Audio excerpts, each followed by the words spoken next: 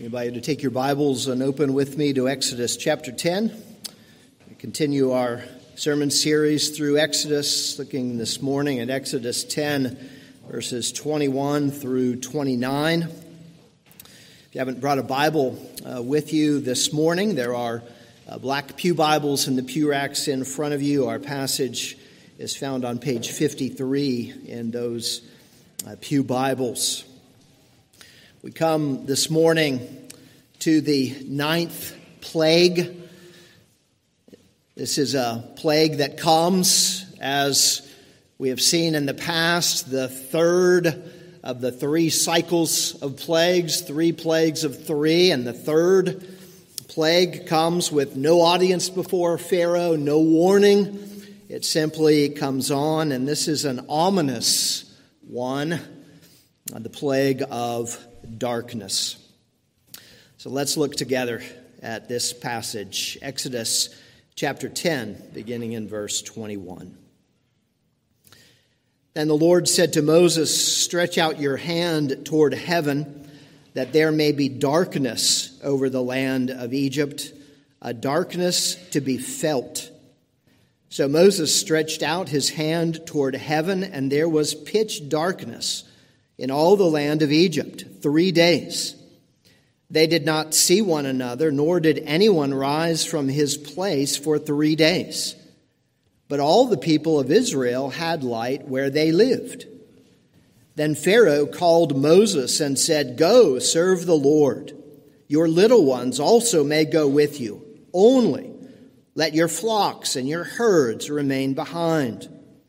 But Moses said, "You must also let us have sacrifices and burnt offerings, that we may sacrifice to the Lord our God. Our livestock also must go with us. Not a hoof shall be left behind. For we must take of them to serve the Lord our God. And we do not know with what we must serve the Lord until we arrive there."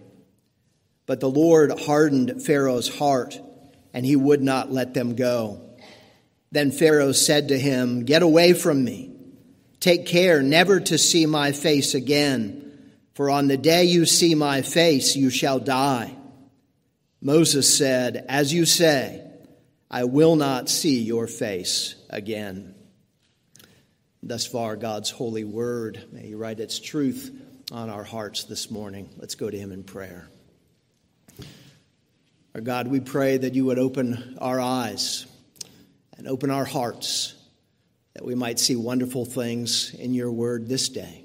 We pray this in Jesus' name. Amen. People tell us, scholars, psychologists, whatever, tell us that earliest memories are significant. The things that we remember about our early childhood, the earliest memories are significant in some way or another. One of my earliest memories was of a time with our family when we were in the living room watching some television program. I don't remember exactly how old I was, but the next thing I remember was waking up in the dark, yelling for my mother. Someone, evidently I had fallen asleep, someone had picked me up, carried me into the bedroom, and what they had forgotten to do was turn on my night light that I was still sleeping with. And so I was still afraid of the dark. It was unsettling. And I woke up screaming for my mom or dad to come and rescue me from this dark. In movies, when we see the lights go out suddenly, you know that something bad is typically about to happen. It's an ominous sign. And the Bible often contrasts light and darkness. In fact, our Bibles begin with darkness and they end with light.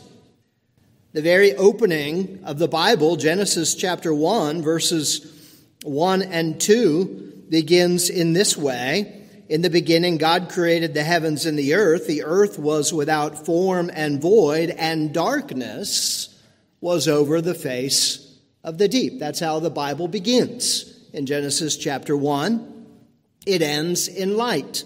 In Revelation chapter 22, it says there is no night there, and we do not need a lamp or the sun because God is our light, the light for his people. No night, no darkness. It is everlasting light because God is there as our light. Now, of course, the unrepentant ones, the unbelievers, are cast, as Scripture says elsewhere, into outer eternal darkness. But that's how Scripture begins, in darkness, and ends in light. So this plague of darkness that we see here in Exodus chapter 10, this ninth plague, is an ominous plague. And I want us to see a few things from this passage this morning. And the first is the judgment of darkness. The judgment of darkness. Notice the description of this darkness. It is deep. It is a paralyzing darkness, if you will. In verse 21, the Lord says to Moses, "Stretch out your hand toward heaven, that there may be a darkness over the land of Egypt, a darkness to be felt." Interesting language that God uses here. A darkness to be felt. A darkness that is dense, a darkness that is thick, a darkness in a sense that causes you not even to want to move for fear that you might run into something. In fact, Dr. Currid actually, in his commentary, suggests here that with this darkness, they couldn't even light lights in their homes. That was not a possibility during this particular plague. It was completely dark, even in their homes. In verse 22, it's described as a pitch darkness. Moses stretched out his hand, and there was pitch darkness in all the land of Egypt. What we see here that's translated pitch darkness in the ESV is really just two words, both meaning darkness. Possibly this is thick darkness, complete darkness. One of these two words for darkness often, regularly, is used in the context of God's judgment. And notice here, it is in all the land of Egypt for 3 days. And 3 days, many of us know from Scripture, has a sense of completeness, finality to it. Here indeed, in one sense, is the final defeat of Egypt, and especially the final defeat of Egypt's gods, as we'll come back to in a little bit. No more chances. Only judgment remains now for Pharaoh and for the people of Egypt. Dr. Doug Stewart, one of my former professors at Gordon Conwell Seminary, writes this in his commentary. He writes how the ancients dreaded darkness. He says, to appreciate fully this plague account, one must understand how ominously darkness threatened ancient people. We travel easily at night with the aid of various forms of electric lighting. They were virtually immobilized by the darkness of nighttime. We can be active at night because our homes and places of work can be cheaply illumined. They closed up their cities at night, barred their courtyard gates, and locked their house doors. People abroad in the nighttime were assumed to be criminals, and typically, in fact, were. We feel relatively safe during the night, even away from home, with various means of communication to call for help readily available. They were at the mercy of common thieves, and bandits went away from home at night. And unless well armed and in large groups, they were easy prey for those who used the nighttime as cover for evil. They understood that the darkness was essentially chaotic, a kind of enemy of the safe and good. We may think of it as just another phase of the day. They considered confinement in darkness a grave punishment from God, even a sort of sometimes purposeful force, and associated it with death. That's a description, an explicit, a wonderful description of what these ancient Egyptians were facing. We also see here, as we've seen in the previous plagues, or at least I pointed out last week, that we have a reversal of the created order. God turns the world upside down. God said on day one of creation, what? Let there be light. And now the world is plunged back into darkness. But perhaps more significantly for the ancient Egyptians, this was God's judgment on Egypt's gods. We've seen this in the past. Pretty much all of them have been judgments on the gods of Egypt, but now we've come to the chief deity, the number one, the head honcho god, and that is the sun god Amun-Ra, the personification of the sun. Every morning, the Egyptians worshipped his victory over the forces of darkness, over the forces of chaos. And now, Yahweh, the one true God, shows his supremacy over this God.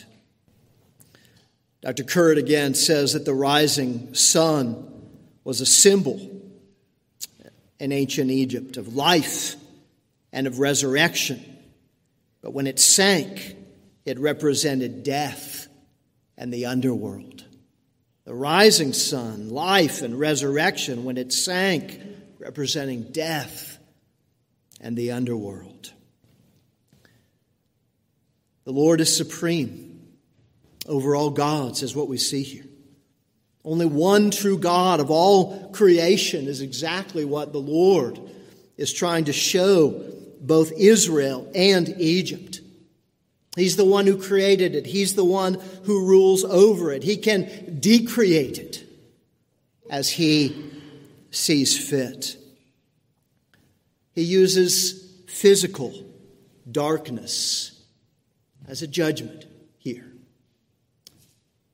But God also uses spiritual darkness as a judgment as well. Spiritual darkness as a judgment as well. The Apostle Paul actually says this in Romans chapter 1.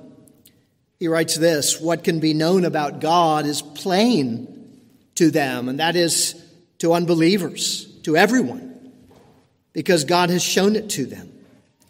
For his invisible attributes, namely his eternal power and divine nature, have been clearly perceived ever since the creation of the world in the things that have been made, so that they, that is everyone, are without excuse. For although they knew God, they did not honor him as God or give thanks to him, but they became futile in their thinking, and their foolish hearts were darkened.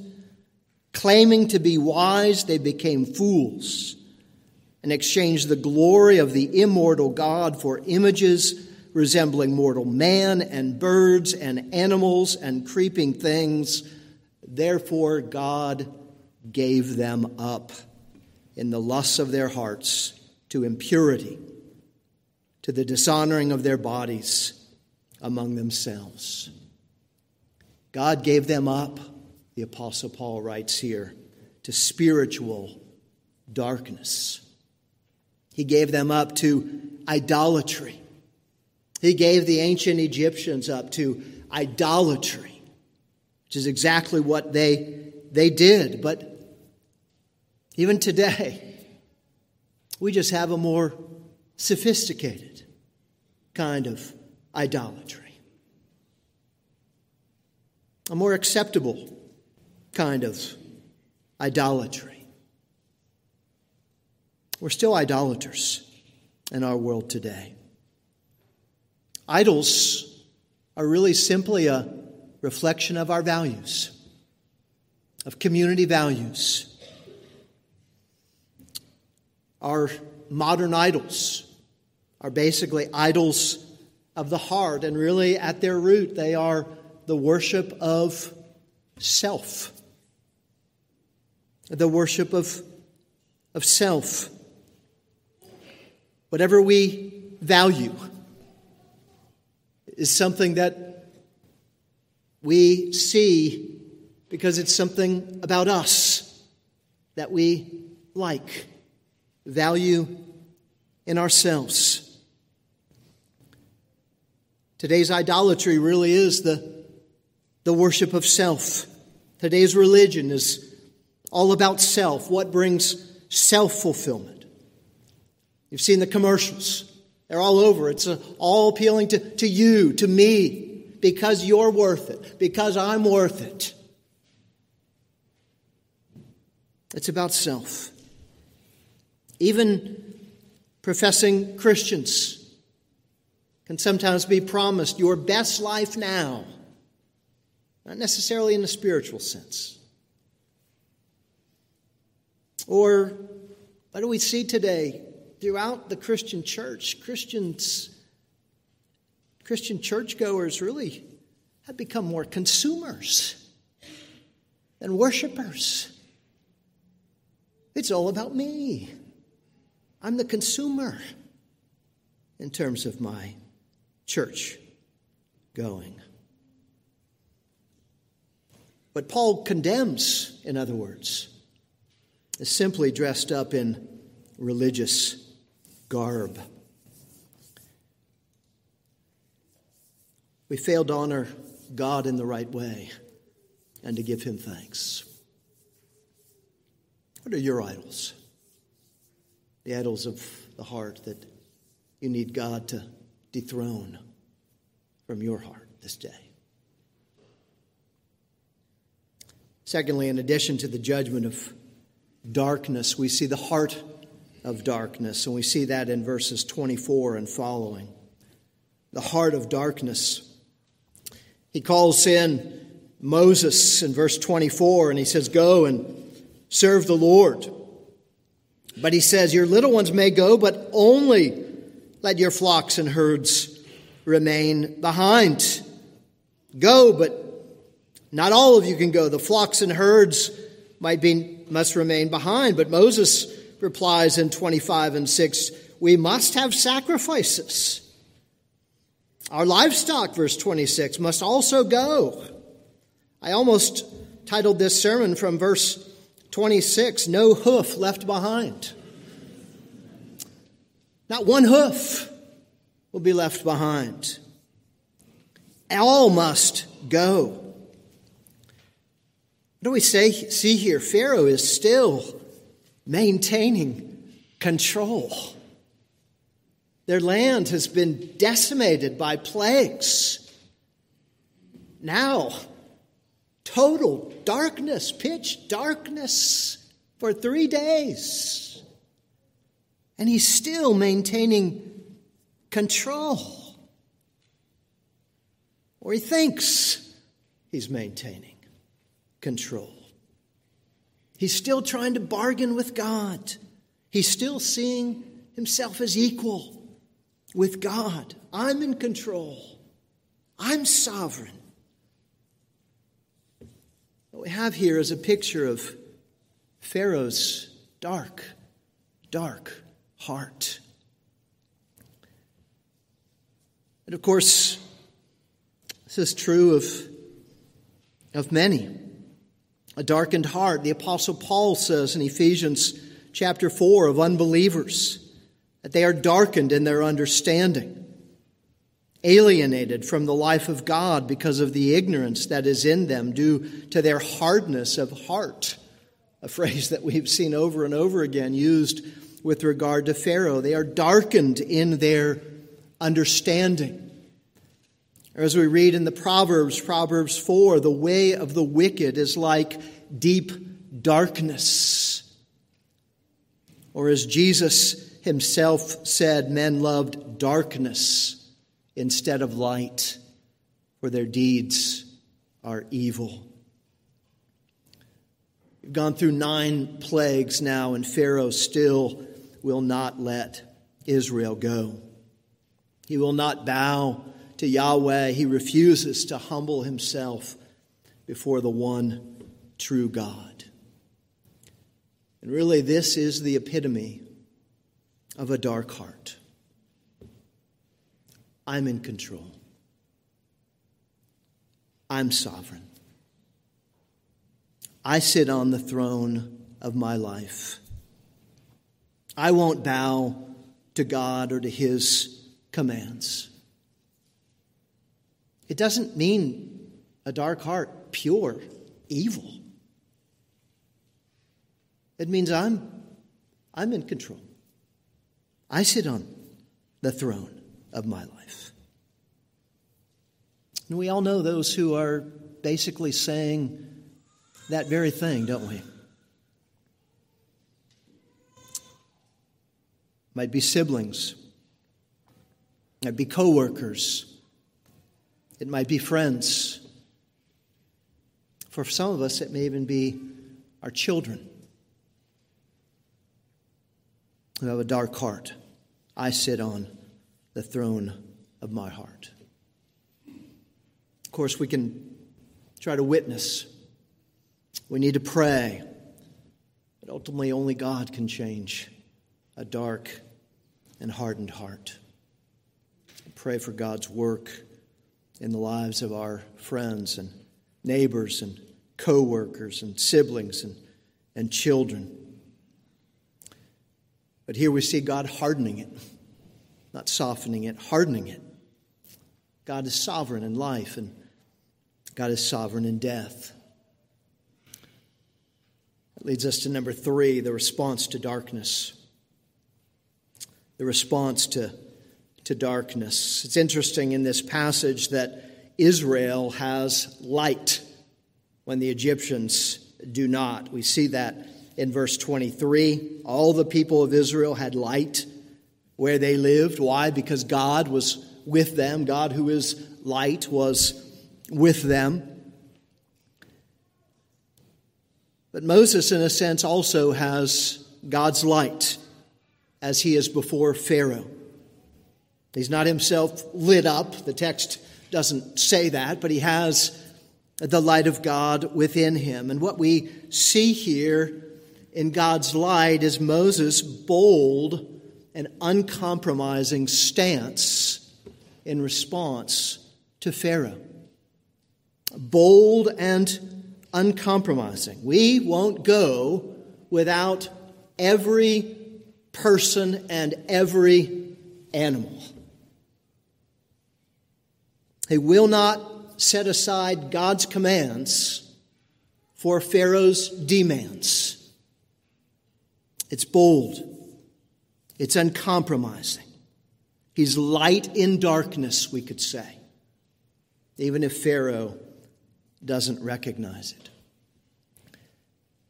And you know, it is easy in a dark world today to compromise.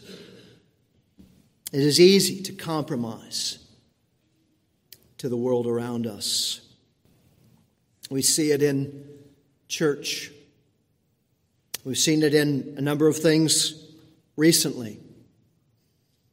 The Church of England recently declared that they won't do same-sex marriages, but they will bless same-sex civil unions. We've seen the news of Amy Grant hosting a same-sex wedding. We've seen in studies more than 50% of evangelical Christians believe that there are many ways to God when Jesus says, I am the way, the truth, and the life. Sometimes it's easy for us to compromise on what we give to God and what we hold back from God. We compromise when Jesus says, take up your cross and follow me. Not Moses. For Moses, it is all or nothing.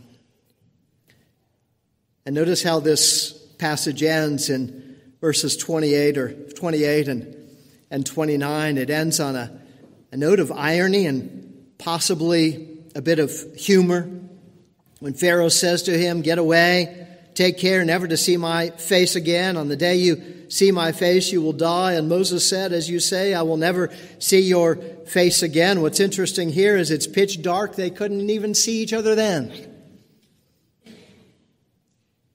You'll never see it again, Moses. Moses was probably just fine with that. But Moses was light in Pharaoh's darkness. Pharaoh drives him out, drives out the light, and there's nothing but judgment remaining for Pharaoh. Brothers and sisters, Jesus says, you are the light of the world. You are the light of the world. We need to be uncompromising in preaching Christ, in standing for Christ, in making known the full truth of God's Word and what Scriptures teach. Uncompromising that Jesus is the way, the truth, and the life. No one comes to the Father but by Him, the only Savior, the only way to God.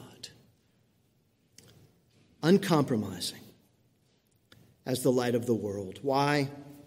Because Jesus entered this dark world, as light coming into darkness.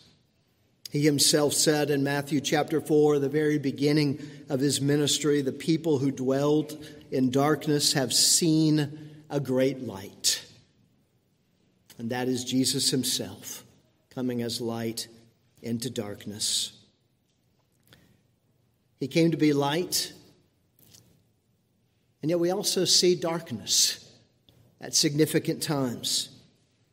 Darkness is prominent in his redemption. When Judas leaves to betray Jesus, at the end of John chapter 13, John tells us, in just this short little sentence, but significant, it was night. At Jesus' arrest in the garden, he says to the soldiers who came, this is your hour and the power of darkness. And at the cross, of course, while Jesus is there for 3 hours, I don't know if this is supposed to sync with the 3 days of darkness. For 3 hours, what happens? It becomes dark while Jesus hangs on the cross. Why? Because all that is leading up to God's judgment on the Lord Jesus Christ. Entering the darkness, taking God's judgment on himself, that we might live and that we might have light forevermore. Praise be to God for his goodness in the Lord Jesus Christ. We're going to come in just a few moments now to the Lord's Supper this morning, where we remember that Christ entered darkness so that we might have the light of God. Let's pray. Our God, how we thank you that you are a great and mighty God. We thank you that you are a loving God as well. A God of judgment, but a God of mercy. And we thank you, O God, that though we have deserved your judgment, there is nothing good in us that deserves your grace and mercies. And yet you sent the Lord Jesus Christ to save us, to die for us, to take our judgment on himself. And so, O God, we pray that you would help us this and every day to live for you. We give you thanks and praise in Jesus Christ our Lord. Amen.